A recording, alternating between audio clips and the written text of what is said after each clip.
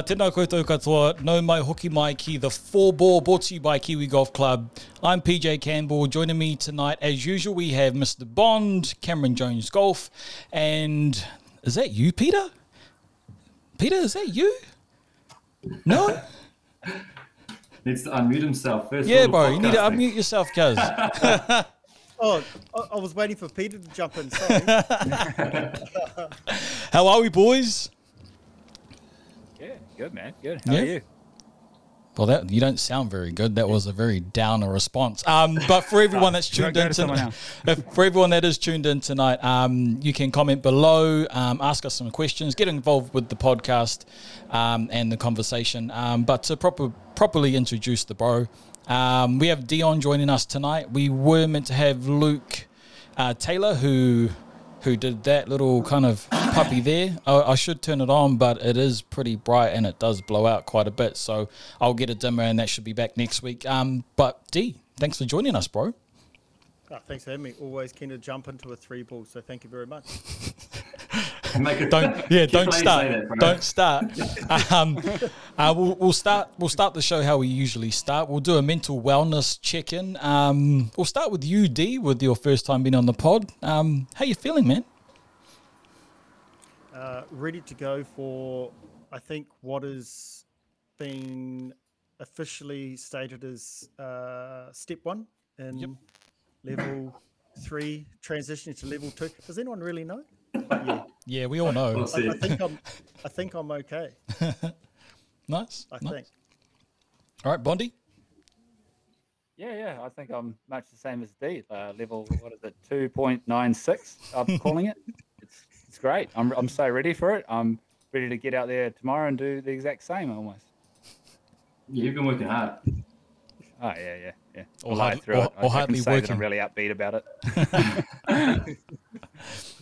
Cam Jones Golf? No, I'm all good, bro. All good. Nearing the end of this 75-day challenge, so I'm looking forward to Saturday. It actually wraps up. So I'll be swapping out as of next week. I'll probably be swapping out this Lobros organic lemon lime bitters kombucha mate for a nice purple Pals. Looking forward to that. Yes. Shout out to the boys at Pals. But all good, mate. All good. Yeah. Just getting ready for, I think tomorrow we may or may not be able to start coaching. That's the word. I can't really comment on it too soon, but looking forward to getting back out there. And I've been playing a little bit of golf as well, but I think ready to rip into the coaching again. Eh? Nice. What about you, brother? I'm not going to lie, I struggled yesterday. I struggled on the basis of I don't really know what I got out of it. So it sort of stressed me out a little bit. And I wasn't okay, but I'm okay now because there's no right or wrong way to do lockdown, mate. Yeah, man. Like I managed to work my way through it, and we're good now, and we're back here with the Fourball. So let's get into the rest of the show. Drinks. I've gone with sponsor. I've only got one left though. Sorry, Ash. I drank them all. And they're in shipping at the moment, I believe. Well, I got mine. Taking a couple of months. Oh no, I've got the tracking number. I've got it 24/7 on the desktop. So I know where they are. Got the orange juice and rum there. That's gone quite well. Cocktail. I think I finished as much rum as I could, trying to understand that report as well. So last night. So it's still going good. Nice. That's the way. Cam Jones, we got yours. You got that kombucha. Yeah. This one's probably my favorite though. Lobros lemon lime bitters. It tastes like the real thing. Whilst being good for your gut health as well. So I'm happy with that. But what about you, D? I'm just keeping it clean with the Zero Canadian Club, mate. Wee. Okay. Just going soft. Just easing into the first 4 balls. Yeah, right. Go hard or go home, bro. Go hard or go home. We have a new member, Bondi.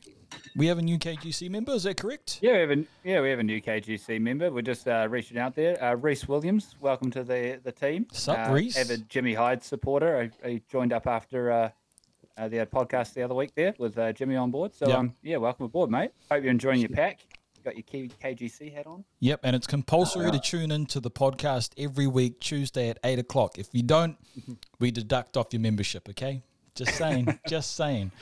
Facebook. Who woke up and thought their network was down? Because I did. All right. Yeah, I uninstalled. Yeah. Man, I'm like, I'm sure I paid my bill. Yeah.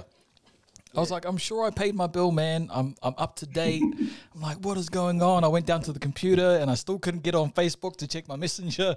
I was like, oh, shit. Okay. And then I was still getting emails. I was like, okay, next step, Twitter. Yeah. Let's see what Twitter's doing. Sure enough. It was low key kind of nice though, eh? Not gonna lie about it, like to be forced to take a break from it. Yeah. Even though it was for just a few hours, but it was actually kind of nice, not gonna lie about that. Yeah. Did anyone else have any mates just text them just because they were feeling a little bit antsy, not messaging anyone? I've got to say that's the most text I've ever had in quite a long time. Really? Yeah. Just to chat. Yeah. No, I got on and I was like, oh man, Messenger's down. I uninstalled Messenger, uninstalled Facebook, went back in. And the entire time I was going through it, I'm going like, but I'm still getting work emails. This is really frustrating, you know? And the whole thing be down, then I'm okay with it. But I was on the phone and all of a sudden someone goes, oh yeah, it's down. So yeah, it's all good. James Peter was too busy to worry about that shit. Fair enough. My first 3 hours was pretty productive because it was down, Pete. I think I only sent one text, and outside of that, it was that was to me. You texted me. Absolutely. Now, the most annoying thing was though is I had a whole bunch of things scheduled to go out on Facebook and on Instagram, and then I had to reset them. That was a pain for me. Yeah. But yeah. I imagine there would have been quite a few businesses affected by it. I think somewhere I read, you guys probably saw it as well, maybe, that Facebook loses like $220 million a minute or something for it for being down, which is hectic to think that it can affect people that much or affect them that much, let alone other businesses as well. Yeah. Think about where everyone gets their information from now too. Like a lot of us like watch the stream on Facebook, and in this time where it was actually quite uncertain, like after the other night, you're sitting there and you get online and you think, oh, I'll see some sort of an update or a comment that will lead me down a path to work out what's actually going on. Yeah. And then you can't even get onto that part. So then, I mean, God, I almost had to go buy a paper this morning. Didn't even know what to do with my quarters when I walked down the street. Quarters? Where are you living? Quarters? The olden days. All right. We'll get into our first talking point. Bondi? Iron covers. Iron covers. You want to start there? You want to start there? I don't know if you want to bring it up like that. I thought we were going to ease into it. I mean, I've got an opinion on iron covers. I think I'm probably with the majority. I think it's a very legal thing for you to do, but it makes you look like an absolute psycho when you bust those out. I'm against them. I'm anti. What's the rundown? I'm anti against them. What about T? Yeah, I'm not a fan. But I'll support those members that have them because there are a couple. So I've got your back. Yeah. No, I don't know. I used to be like you, Fraser, I think, and have the same view of being, iron covers are for psychos. But when I heard that Aaron Rice story on the European tour from a few weeks ago, that actually changed my tune on them a little bit. And I think it's, golf clubs are expensive things, and if someone's willing to look after them, even though they might look a little bit different, they're prized possessions. It's my tune certainly changed on that. So I'm going to have to disagree with you hard there, Fraser, on that. And D, I wouldn't use them personally, but I won't lie. Growing up, when I got my first set of Titleist 735 CB MB combo set, I had iron covers, the neoprene ones with the numbers on them, and pretty sure I lost half of them within the first few weeks because they always kept slipping down the bag and then falling off, and then I forget to put them back on. And I'm not against them, but I support anybody that wants to keep their tools nice and clean. What about you, Pete? Before I answer, can I ask you guys a question? Yeah, bro. Are you against them because everyone else is against them, or are you against them because you made your own mind up about them? You know what I mean? Point. Because I'm against them. I'm against them because that's what everyone else says. You know, because everyone's like, nah, head covers, iron covers are shit. Why have you got them? They look like condoms on clubs, blah, blah, blah. And you're like, yeah, you're true, right. So you just go, yeah, they look like condoms on clubs. So, yeah, that's my question to you, boys, is do you have your own reasons for not liking them? Well, I'm an ex-user, so mine's made up because I have actually just confessed that I once was an iron cover golfer. But yeah. This is a safe place, mate. An ex-user. That's the way you bring it up. I'm an ex-user of iron Yeah. I'm not actually against them. I actually don't personally care, but I love like the meme quality, you know, that you can get out of them. Yeah.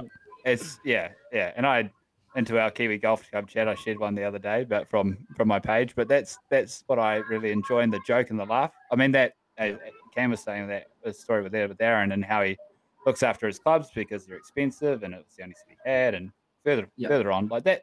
That to me is really cool to see that somebody takes that much care. On the other side of that coin, have you seen how many when you see somebody with iron head covers on, but no driver head covers? Yeah, I don't get that. I don't get that either. Now I'm lost. All right. What are you doing? Do you know what? And this is a little tip for those at home. If it's a hot, sunny day, take your driver cover off it and actually heats up the middle and the head. More ball speed, ball goes further. That's a free one for everyone at home. What about your balls? Put them under the armpit, mate. Yep. In the armpit. Keep the ball hot. Just make sure that it's either clean in place or you're on the tee or on the green, because you can't do that in the fairway. For the new golfers that are listening. What about clean in place? What if you tuck it for about a couple of minutes while you're waiting for your mates to play? You can do that. Well, I actually don't know if that's you do that? If that's a rule of golf or not, but clean in place is okay. Yeah, clean in place. I'm sure you can put your ball in the pocket, so there's probably no reason. Probably just standing there rubbing it like this, trying to get it warmed up. Just go like this. This is great podcasting. Confused where this conversation is now going. I mean, if we short bite this for the reels, we're in trouble. All right, that's all I can say. We've got a comment on here from YouTube. Mr. Chris Steele, what's up, bro? Is it true most places don't give warranty for irons if you use iron covers? I'm not sure about that. Oh, don't know about that. I don't know. Yeah. If we've got someone working in retail that's listening, chuck it in the comments. I don't know the answer to that. That's a good question, Chris. Yeah. He's actually listening from MIQ. Down in Hamilton of all places. Good to have you on, Chris. First time listener. Might have to check that one out. I mean, personally, it might come out of whose ever pocket it's going to be on, but you can kind of tell with a club if it's actually cracked, or it shouldn't affect the warranty, in my opinion, because the club's meant to be struck, right? Yeah. I mean, if it's all scratched on the back because you can see someone swung the back side of it at a tee block because they're a little bit upset, that's much easier to work out. Surely, though, if you're keeping good care of them with iron covers, that's not going to void your warranty. If anything, it's probably going to help you out even more. And we've got Mr. Level Pigs has come to the party there. Yeah. Not real. Okay. He knows his stuff. Yeah, and he backed it up with always cover your woods and putter. I agree with you there, bro. 100%. How good. Yeah. Yep. Oh, yeah. Another comment in from Level Pigs. I think he's having a laugh. Yeah, I think he might be having a laugh too. But he must need it in MIQ. Geez. Fly in and then you got to sit there for 2 weeks. It'd be pretty tough. Yeah, can't putt for that long. While Chris is listening, tell us what you're doing in MIQ. Have you got a little any practice areas going on for your golf game or anything, bro? I can actually vouch for him and say that he does. For those that don't know, Chris is one of my best mates, and I know that he's practicing his chipping all hours of the day in there, and he's not really getting any better. But yeah, if he's that's rough. Chuck it up on your Instagram, Chris, if you're listening, and we'll get it sharing on the Kiwi Golf Club Instagram page. Sounds like a plan. There we go. Yeah. Short game. Open up the window, bro. Open up the window. Open up the window and send one into the river. Hard out. But talking about that, like you've got your iron covers and we sit there, but what's something else and that happens on the course? Because for me, something that's a little bit like weird that I see a lot is the laser coming out when somebody's 20 or 25 meters away from the green. Yeah, that does my head in. Like, surely there's a better way to act there. But is there anything else that you guys can think comes to mind that you go like, you've got to be, you must be having a laugh. There's no way this is something you do for real. I'll go one more and say when your playing partner gets the laser out and tells you how far it is, but then you grab yours just to double check you're not lying to you. I've got a question. I've got a question for you. Would you rather them pace it out, or would you rather them pull the laser out and take half the time? Hey, just eyeball it. Yeah, no. If they're I'd rather. I don't know. Maybe it's because when the laser comes out and then they leave it 10 short and then go for the laser again. But if they chip it close from 20, yeah, true, yeah, fair enough. Yep, it does happen. It does happen. It does happen.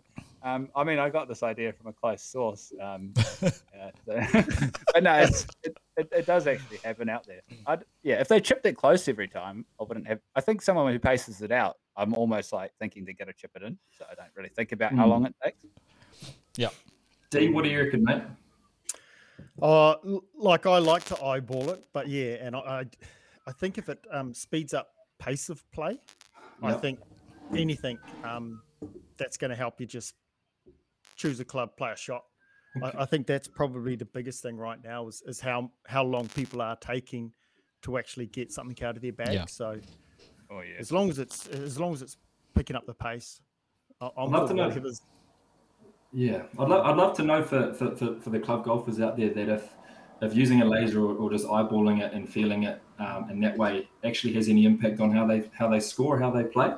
Because I know a few players who are playing and scoring at the moment. Like they seem to be scoring really, really well with no flag sticks in the greens and not even knowing where the flags are half the time. Yeah. So that's an interesting thing for me. They're taking the expectation of hitting it within this area, right, to this area.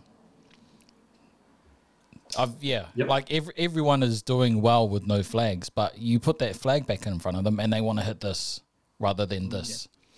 Yeah, I think it's because the target changes. Where I think if you're hitting for the middle of the green, all of a sudden your shotgun spread can catch the sides of the greens. Whereas when the flags are tucked and you go at flags, if you miss that, you're going to be short-sighted. You're going to make bogeys and doubles. But yeah, the analogy that I like to think about in terms of, I love people having all the information, but there comes a point, I think, where if you're playing a game of basketball, how often do you go and measure how far you got to the hoop? Hardly ever. Yeah. Never, actually. Not even hardly ever, just never. So I think you got to trust your instincts a little bit too, Yeah, that's fair enough. I do know a few people that, especially a lot of really good golfers, that would always just shoot the numbers, right? Just try to hit green and reg without actually like seeking pins. And I think that's massive for maybe the amateurs game is to take pressure off them. Wouldn't you agree that just hit the green, and then 5 putt from there? Yeah. It is Pete. It is Pete.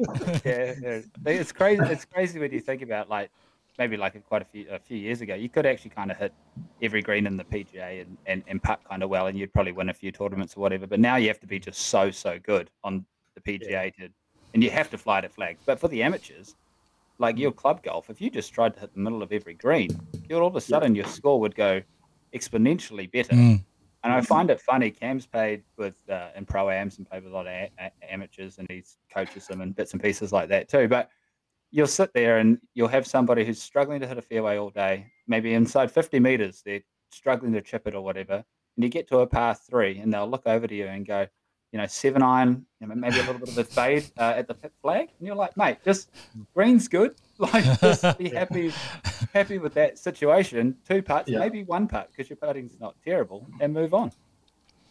Yep, level pegs again. Putting is easier than chipping.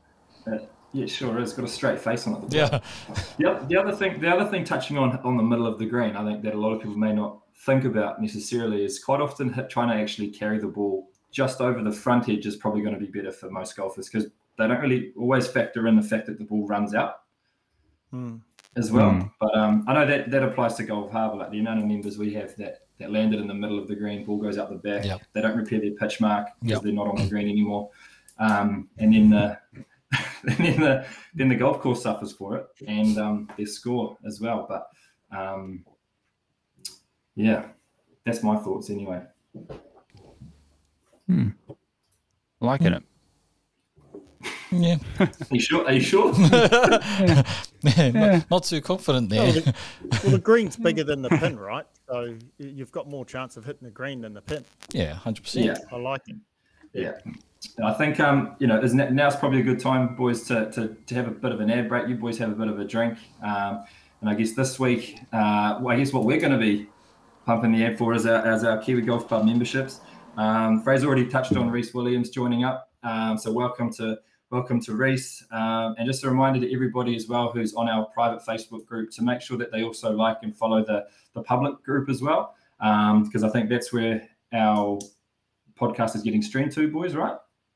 Yep, and the group too. And the group, yeah. But I think the more people we can get to the group, the better, because that way it obviously has a bigger reach rather than it being private. And to those people that are wanting to sign up to get a handicap, now that there's going to be a lot more people playing golf, for $200, I think we've got the best value membership pack out there.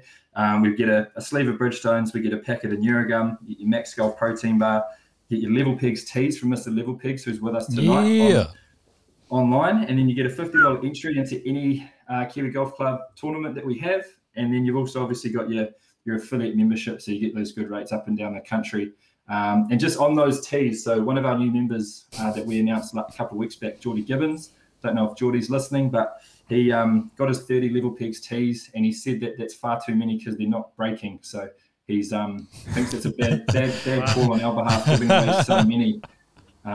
We're giving them away, let alone the guy selling them. Now all of a sudden the business model there is no good, mate. I just don't understand how he's making a living down there. But. Yeah, like a golf ball you can't lose all of a sudden. Oh, don't worry, your mates will steal them. That's what happened to mine. Yeah, he is right, Sam, that the tees don't break. But no, great tees. If you haven't checked them out, go check out Level Pegs tees. I reckon they're the best in the biz. Yeah, 100%. 100%. I think it's also a good time to mention that if you are someone that listens in and you don't have a membership, signing up to this one is probably the best way to go, because the way things are going with our little COVID world, actually having your data registered with like a handicapping system will actually allow you probably to play going forwards. It's going to become harder and harder for probably non-affiliated players to get onto golf courses as memberships become more full, and we actually need to track that information. Yep. So there's a benefit for that, and also you get a discount at most clubs when you play those ones too. So yeah, stop being that person just waiting around and paying green fees. Sign up. All right, we're moving on. We done with our ads. Yep. We paid our bills. We're done with our ads. Paid our bills. We paid half. All right. Beginner golfers, do's and don'ts on the course. Who wants to start with that one? Start with D. Oh, ouch. Our guest. I'll just start from maybe just check in. I mean, I won't refer too much to what's required under the alert levels, but golfers are notorious for turning up on time or late, or super early. So there it is. We are probably as inconsistent at making our tee time as our golfers. So I think if guys can maybe just understand that we've got a really tight schedule, we can't sneak people off early, and it's even more difficult to try and fit people in if they are late. So hard. I've got a question for you, D. Yeah. So you're out at Formosa Golf Resort. Are you saying that your players don't check in? Because Howick is all good. Just saying. No, well, I think everybody experiences it where the third or the fourth person turns up late. But I think it's just we're a bit of a destination, so people are generally super early or late. I mean, for the best part of it, people are on time, but I think one of the do's and don'ts is it's just like maybe just a bit of time management. Yep. Because it can. 15 minutes before time, right? That's sort of a good rule of thumb. If you're a beginner, turn up 15 minutes before your time to the pro shop. That way, if there's running a little early, you might get away a little early. And if it's running a little late, you've got some time to up your sleeve. Yeah, I think if you know where you're going to, maybe just a little bit of research. Some of us are lucky enough to have warm-up facilities, so utilize a bit of, range practice, bit of putting practice. Then you don't feel, so intimidated standing on front of the tee in front of the boys. But, yeah. No, hard camp. Just a bit of time management.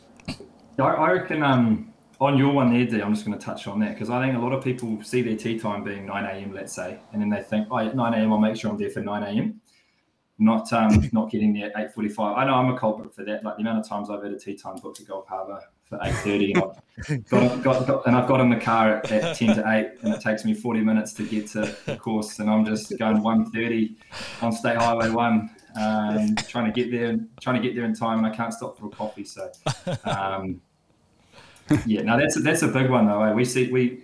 Fraser can talk to it more than me, but when I was in the shop at Gulf Harbour, like the amount of times people are coming sprinting through the causeway with their bags in both hands, the wife running behind trying to catch up, and they're just yelling at you from halfway up in the courtyard there. So I got a tee time.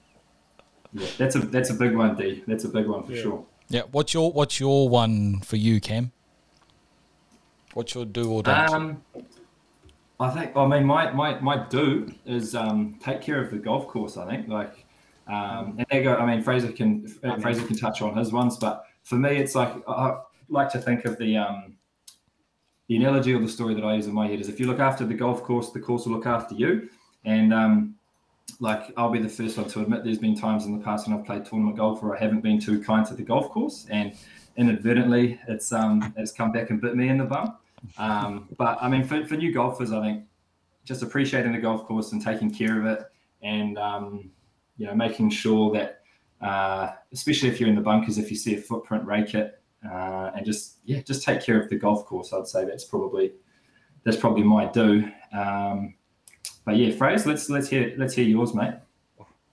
Yeah, mine's gonna be for beginning golfers, and I think everyone who starts out is understanding what speed of play actually means. It's a hot topic, but because you go and play at a great example like Takapuna, you might be able to zip around there in 3 hours, but you might come and play. I'll use Gulf Harbour as an example. It's a 4.5 hour round. Don't take the same rule of thumb of saying I need to finish my golf in 3 hours to every course. When you go to whatever course you go to choose and play, like wherever you go, work out what their expected time is and enjoy that day and that time that you're out there for. And if there's people that are a bit faster behind you, there's nothing wrong with pulling over to the side, give them a wave. You're not there to just knock it out and just run back home and be more stressed about anything else. Take 6 hours out of your day, turn up to the course, spend an hour practicing, have a coffee, play golf, have a beer, maybe a snack, and go home and really enjoy it. Agree with that. Agree to that. Yeah. Nice. Make time to enjoy the day, right? You just got to make time. Yeah. Talking about a 3 hour round at Takapuna, I'd love to play in 3 hours there, mate. On a weekend, that place. Yeah, I was going to say. that place can take forever. Yeah, I mean, when you're first out in the morning, you can get around there quick. I mean, I can play Gulf Harbour in under 2 hours after I did all those holes in one day, 130 holes in a day. I mean, that showed how fast you could play a course. Yeah. Do you remember that time we jumped in a cart? We had a cart each, Fraser, and we played 18 holes in like an hour 40. Yeah, it was actually one of the best rounds I shot too. I know. Like the thing is, like you think that playing real quick is going to hurt your game and deteriorate it, but it actually, for a lot of people, will probably help and reduce the overthinking side of it. You don't have time to think. And it's pretty fun when it's like you're in a go-kart. It's like, all right, sweet, let's go, and then you just hit and walk and. Yeah, DJ, let's hear yours, mate. Yeah, just on what you were just talking about, Cam. Myself and Dee did that Cancer Society fundraiser. Yeah. And we had a card each, and we got around Howick in like an hour 15, hour 20. Yeah, I think it was. Yeah. Man, it was so good. We played half decent too. But before I get to mine, I just want to pick up on what Sean has said. Speed of play isn't only about learners or new to golf. So he's saying some players are guilty of playing slow too. And Steve Watkinson, Toe Tuckle, Fraser Bond, LOL. We see you, Steve. We see you. My one will be just be nice. Okay, Jacinda. Whoa. Somebody's got to preach the message now, and that we're doing 2.96. We don't have a be kind action in these guidelines. Be nice, because the amount of shit that we have to put up with, man, as staff, and we're not the only ones. There's other professions that require this tip as well. But yeah, just be nice to your operations managers, your greenkeepers, your fellow players, and then should be all good. That's me, boys. Yeah, there's a good point to that. If you're a beginner golfer, this relate actually probably to other club members as well. Build a bit of a relationship with your pro shop staff or your club pro there. I mean, it's worked for hundreds and hundreds of years, and small bribes throughout the year would really help you get a few things across the line. Maybe a couple of extra tee times here and there, maybe a couple of golf tips and a bucket of balls. You never know. I don't do those things because I don't give things away like that, but it can't hurt to try. So, yeah. Bribery. It's worked for years, and it's a golf club. You might as well take it on. It's amazing how that. Yeah, it's amazing how that 8:06 Saturday tee time's always booked, right? Always. Must be Look at the fine detail. It's the same members. Yeah. Not at my club. No, or ours. No, or for most of them. All right. Moving on. We want to talk about swing speed. Why are we talking about swing speed, Bondi? Well, Bryson. This is it. Bryson is I get out it. I get it. He is competing on the world stage of not PGA action. Is actually long drive, and he's not making a fool of himself. He's actually doing some good things out there. Yeah. So I think swing speed was the way that we sort of brought that up. I think there was a few comments on the Facebook page, and just to see how that affects your golf. I mean, we've got some varying swing speeds in our Fourball here tonight. So yeah, maybe Cam, give us a little update on swing speed affecting like yourself or affecting the players out there that you coach. Well, I mean, that actually is a good question. I've been marking a lot of assignments talking about one of the ball flight laws, which is speed. But, I mean, if you're trying to hit it far and want to dominate the golf course, I think distance certainly helps, but you don't want to be giving up any accuracy in that regard. But I don't think there's any right or wrong swing speed. I think it's just being able to manage what your speed is, because I think that obviously is going to influence how far the ball goes. And hitting into greens, like swing speed is obviously... I mean, it is important, but it isn't at the same time. It's just more about trying to actually manage your speed just so that you can manage the distance that you're trying to hit the golf ball. But with driver, just get it out and bombs away. As long as you're not having penalty shots or wasted shots in trees with driver, I think, you're better off being 60 meters hitting out of the rough than 110 meters hitting from the fairway. I think there's some interesting stats on strokes gained that can sort of back that up and say for the most part, players that are hitting 60 meters out of the rough, on average, we'll hit it closer than, say, 100, 110 meters from the fairway. So that's an interesting one for me. But, I think driver, try and bomb it, smash it as far as you can. But then I think with your irons and your wedges, don't necessarily go looking for more speed, but being able to control your speed, I think, is an overlooked skill that not many people practice. Yeah, I think I like to use balance personally as a bit of an example of how to control that swing speed. Like, I've got no problem with swinging it as hard as you can, but generally you watch anybody swing fast, especially a club golfer, because they want to get on the back of a bit one, get it a bit further out there. And the posture kind of goes, the balance sort of goes, the shoulders start wobbling around, and not everything works in time. That's how I'd sort of describe it to people out there. If you've got decent balance, you can generally swing it faster, but that takes time to build. You can't just wake up with it. Yeah, it's an interesting one, even talking about balance as a, as like an in-swing principle, right? Which is something that people harp on about having to have good balance. Like, it obviously helps, but I think if you do have poor balance, don't think that you can't be a good golfer doing that. Like, I think there's enough players on the tour, let's say, like Scotty Scheffler for me is like probably the most recent example of that. Like, that guy's feet move all over the place. Looks like he's about to break his back going through the ball. Like, he's falling back. He's like all sorts of things are going on, but he's highly skilled at what he does, even though some people might say he's got bad technique, and a lot of coaches might try and change that. He's still very, very proficient at what he does. And Bubba Watson's probably another one, 2-time Masters champ. Matt Wolff.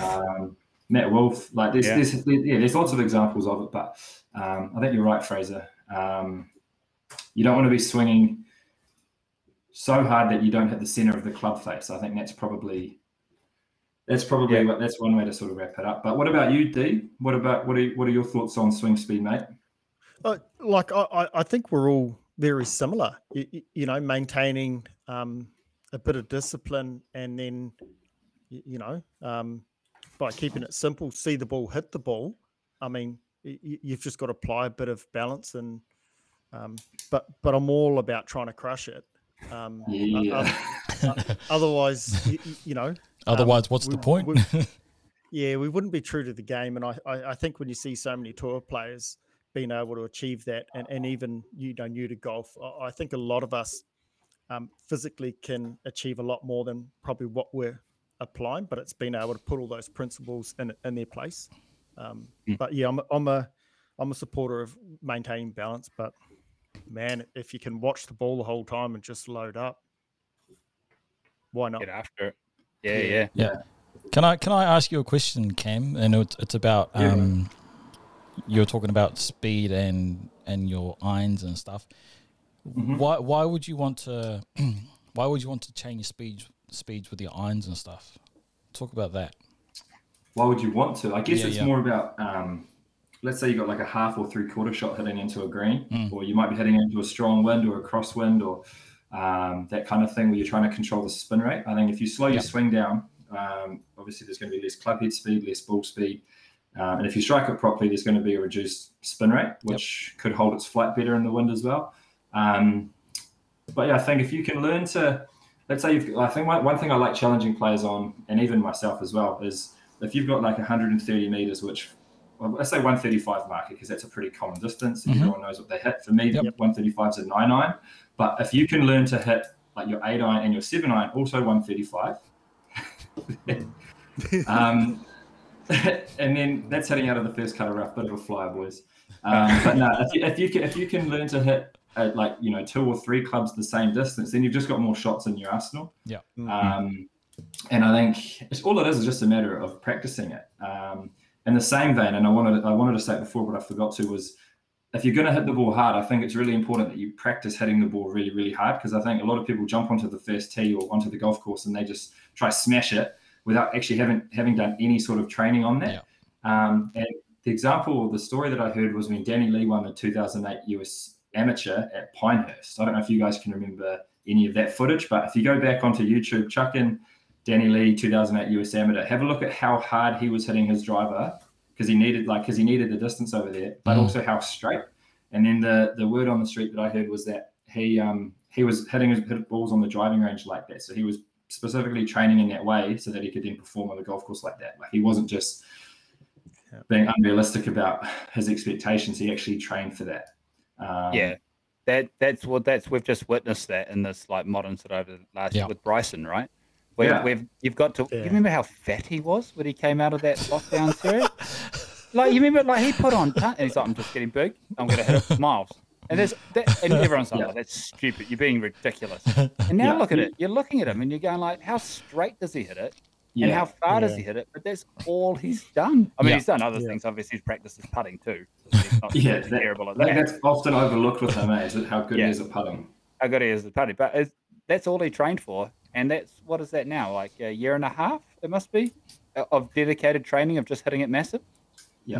About that. It was kind of after our lockdown sort of a thing. So, it makes a big difference. But it takes time. Like, you can't go to the range, hit a full bucket of balls at full speed on Wednesday, then turn up on Saturday and go, that's what I'm going to do again. Well, I think on the training side of it, you got to think of 18 holes. You're probably only going to hit you're hopefully only going to be hitting maximum 14 drivers. You might have a few short holes where you don't hit driver. Or so reload. In terms of or reloading if you have to do that. But in terms of if you do allocate a portion of your practice to trying to smash a few, like treat it like a gym set. Like you don't want to just be going and hitting 100 of them at full speed, because your body's going to start to fatigue and your movement pattern's probably going to diminish a little bit. But just portion a little bit of your practice to doing that, and then I think if you do that, take it to the golf course, you'll be away laughing. Sweet. We've got a comment here from Mr. Dan Crook. He should know something about hitting long balls. Kyle Berkshire talks about that this week. He hits 50 balls as hard as he can.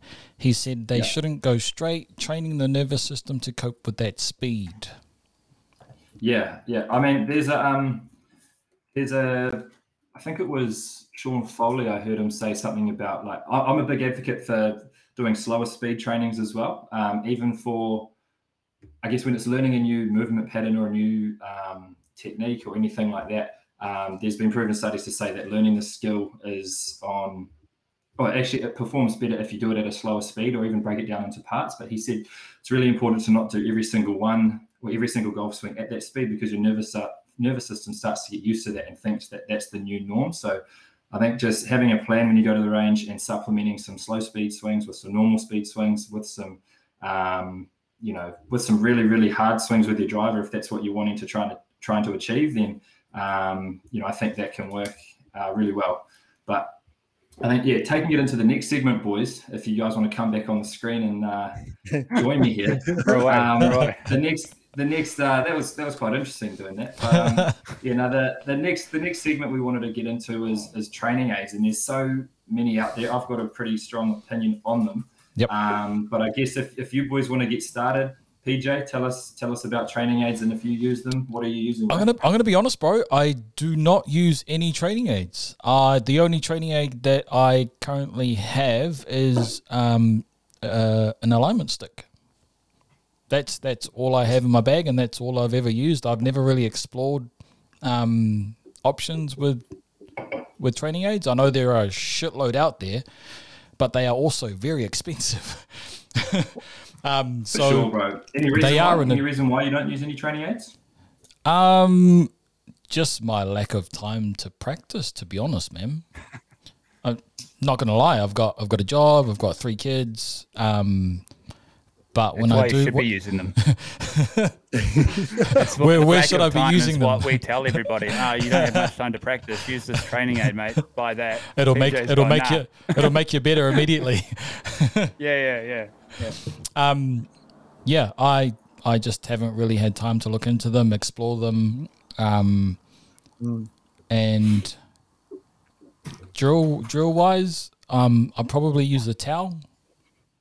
To keep connected, under but that's under both, just to keep connected. But yeah, that's about it, man. Like, I've never really gone down that road. It's like a hamster wheel, bro, training aids, but that's my opinion. Anyway, Fraser, you go, bro, before I go off on a tangent here. I've got to ask BJ a quick question about his alignment sticks. Do you just use them like on the ground for like body and feet alignment, or do you do the one where you stick it out on the ground in front of you to try to get the ball start left or right? Or anything like that? Alignment, and I chuck them in the club so I know where everything is, like in the butt of the club. Yeah. So I use like a kind of peg to ball point, so I know where it's all kind of going. That's about it. Work out kind of like a plane sort of a thing. Yeah. Yeah, because I tend to get real flat. So. Yeah. Okay. No, I'm actually a fan of like training aids. So we've got quite a few that I use. But I'm really cautious on how I use them and which ones. Like I'd have at Gulf Harbour now. I probably had like 20, but then we had Bob McDonald actually join us, who's a great coach. Training aid king. Oh, like literally, he's probably got 100. He put my set to shame, like, and he's even got ones that he's like built himself. He's like, yeah, I made this like 40 years ago, and I'm like, that's awesome, that's cool. Can I use it? He goes, yeah, sure, no problem. But, I've been using those all the time. And it's you got to be careful on who you give it to and how it's applied, because I think a training aid, you see something and you go, oh, that will stop me slicing it because that's what it says, but it can actually ruin your golf. So yeah, I think every training aid is a tool, and I'd even put in something like, I'd kind of sneak in like TrackMan and Flight Scope as a bit of a training aid on the top end. And it's a tool that those top players, and even us, which we use for fitting and stuff now and coaching, use. So you've got to actually take the time to actually know why you're using a training aid and understand the next step of, once you've finished using that training aid and it's taught you whatever you're meant to learn, what's the next one do you go to? Or do you go back to the same training aid and exaggerate that feeling over and over again? So that'd be my opinion on training aids. They're good, but get a coach to tell you if they're good or not. So, yeah. Yep, fair comment. D? Probably similar to you, Peach, where I haven't gone out there and relied on a lot of training aids. I like to use alignment because two things. I come from a surfing background, so I like to move off the ball a lot to shift that weight and try and find energy and power from other parts of my body. So I find myself, I lose alignment pretty easy. And then I've got a really strong left eye. So I use a putting mirror and alignment tools on the putting green. But outside of that, for myself, it's just maintaining alignment to my target and just some alignment issues on the putting green. And then, the odd TrackMan or Flight Scope. I think they're very useful, Fraser. I agree with you, to be able to get some data and some feedback, because I think it puts a lot of perspective on going back to swing speeds and utilizing, modifying your swing speed from the tee to your wedges. I think can be massively useful. That application part is, I had a Perfect Putt as a putting training aid and tool that I was using that I was absolutely in love with. Like I thought it was the greatest thing in the world. You put it down on the ground, you get it all set up. It doesn't take long at all, and you release every golf ball off it, and it will go down the same line, same track every time. And you can just set up the perfect putt. Essentially, that's what it rolls like. Yes. And I was using it always, and then all of a sudden I did a Paul. I can't remember his last name. Paul Harrington. Paul Harron.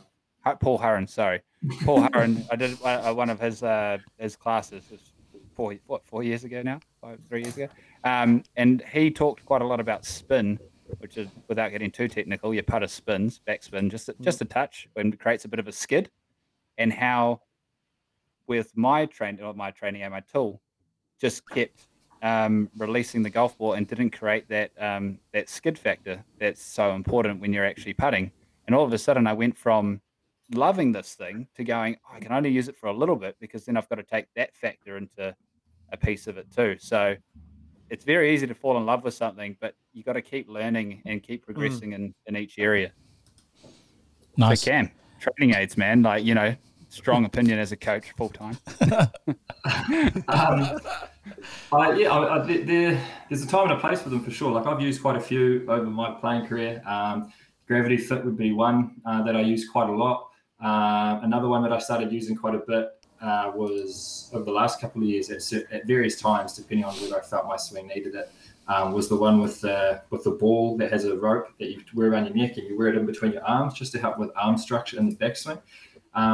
But don't really use them all that often anymore. For me personally, I prefer to play the game. I think they're called the Tour Striker training aid, that one there. But I think now, you guys talked about the data stuff and the Flight Scopes and the TrackMans and stuff like that. But I think the big thing is just a good old fashioned practice plan and keeping track of how you're actually going in training. And I'll put it, I'll mention it again here. The Circles platform that Institute of Golf have created, I think is probably the best out there for that in terms of measuring how you're performing actually in training.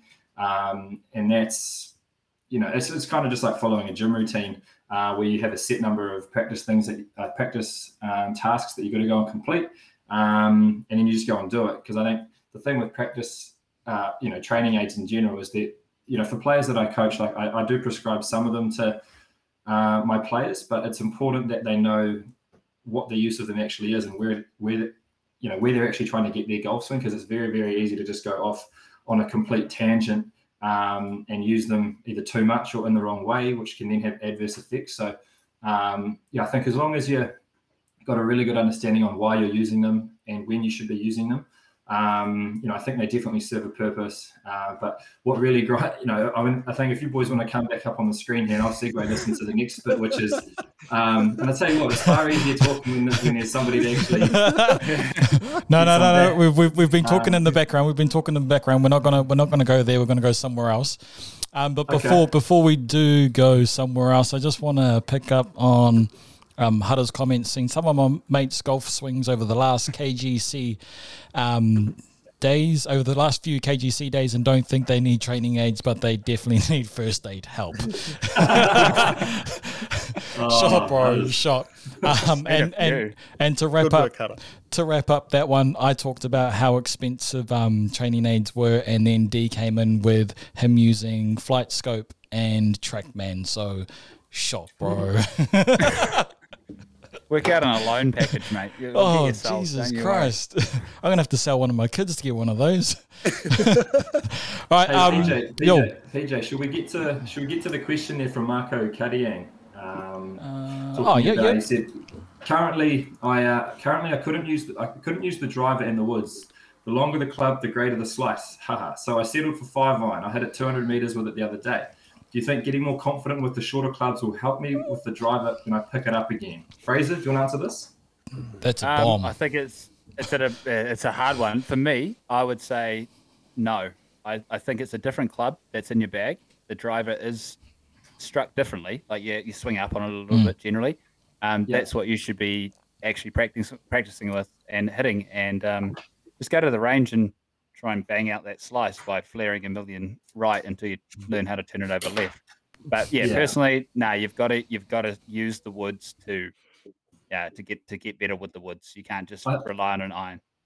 Yeah, I think that's an interesting point, because I think a lot of people have the impression that your driver swing and your iron swing are the same, and that you can have the same swing feels, the same swing thoughts, apply the same drills to your irons and your drivers, but the driver swing is so different to an iron. The fact that it's sitting, 2-3 inches up off the ground as opposed to on the ground, angle of attack's way different.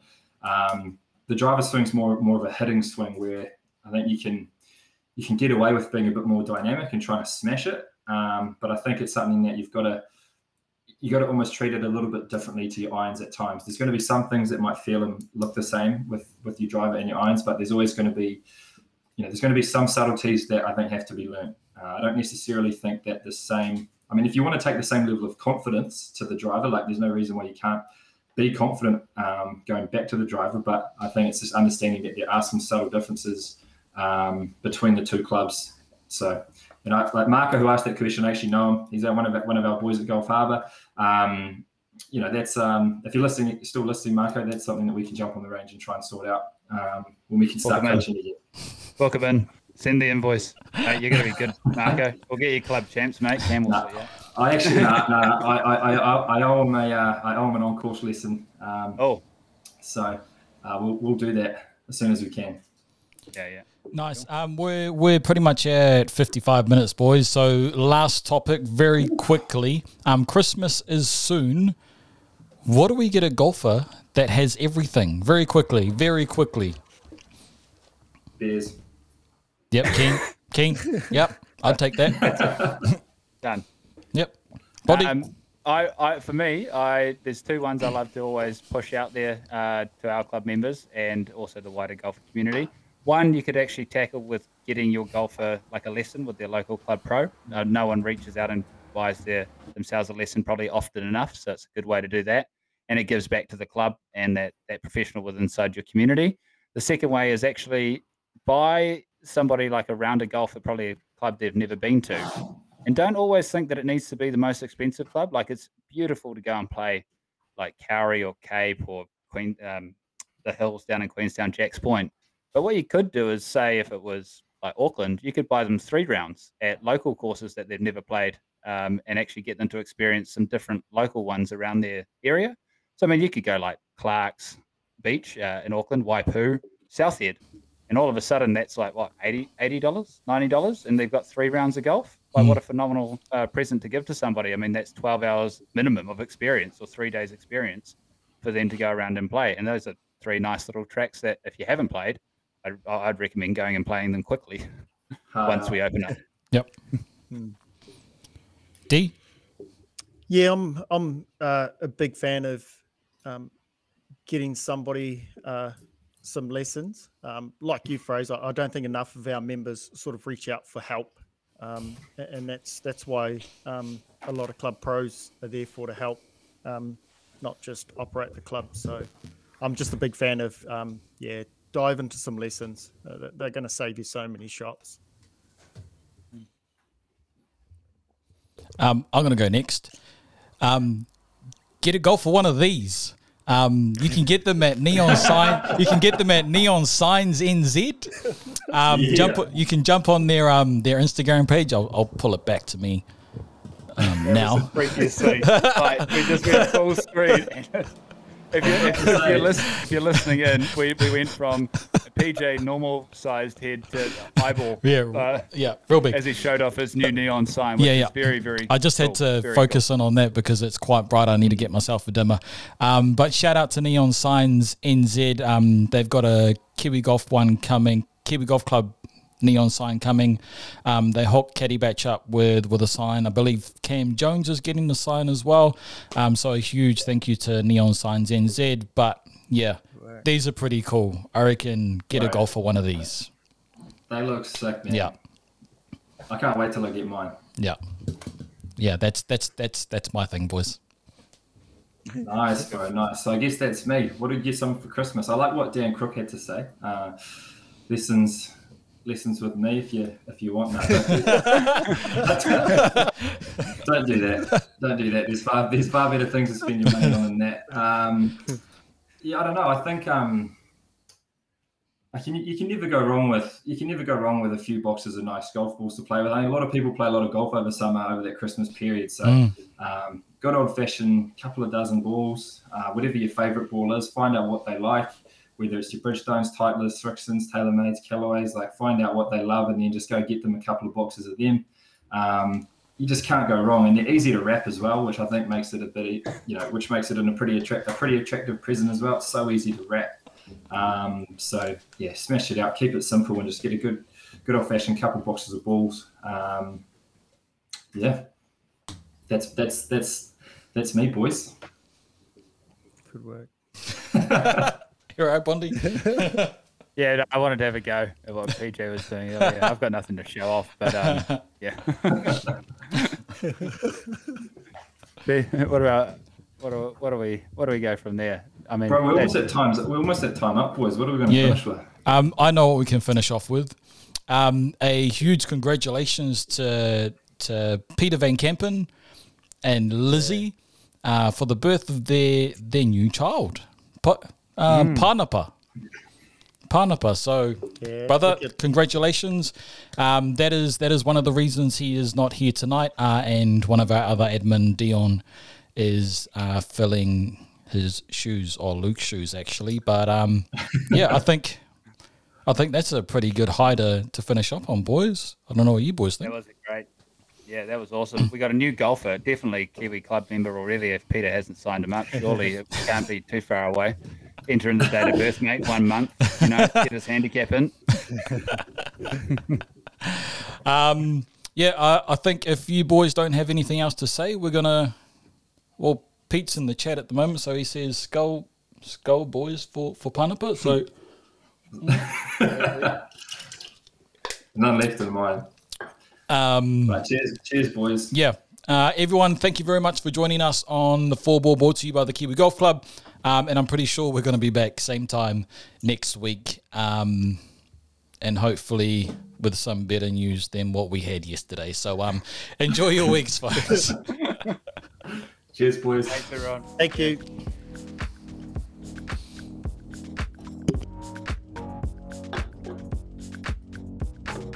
Man, this music's so groovy, eh? This is what you start the night with. Is that it now?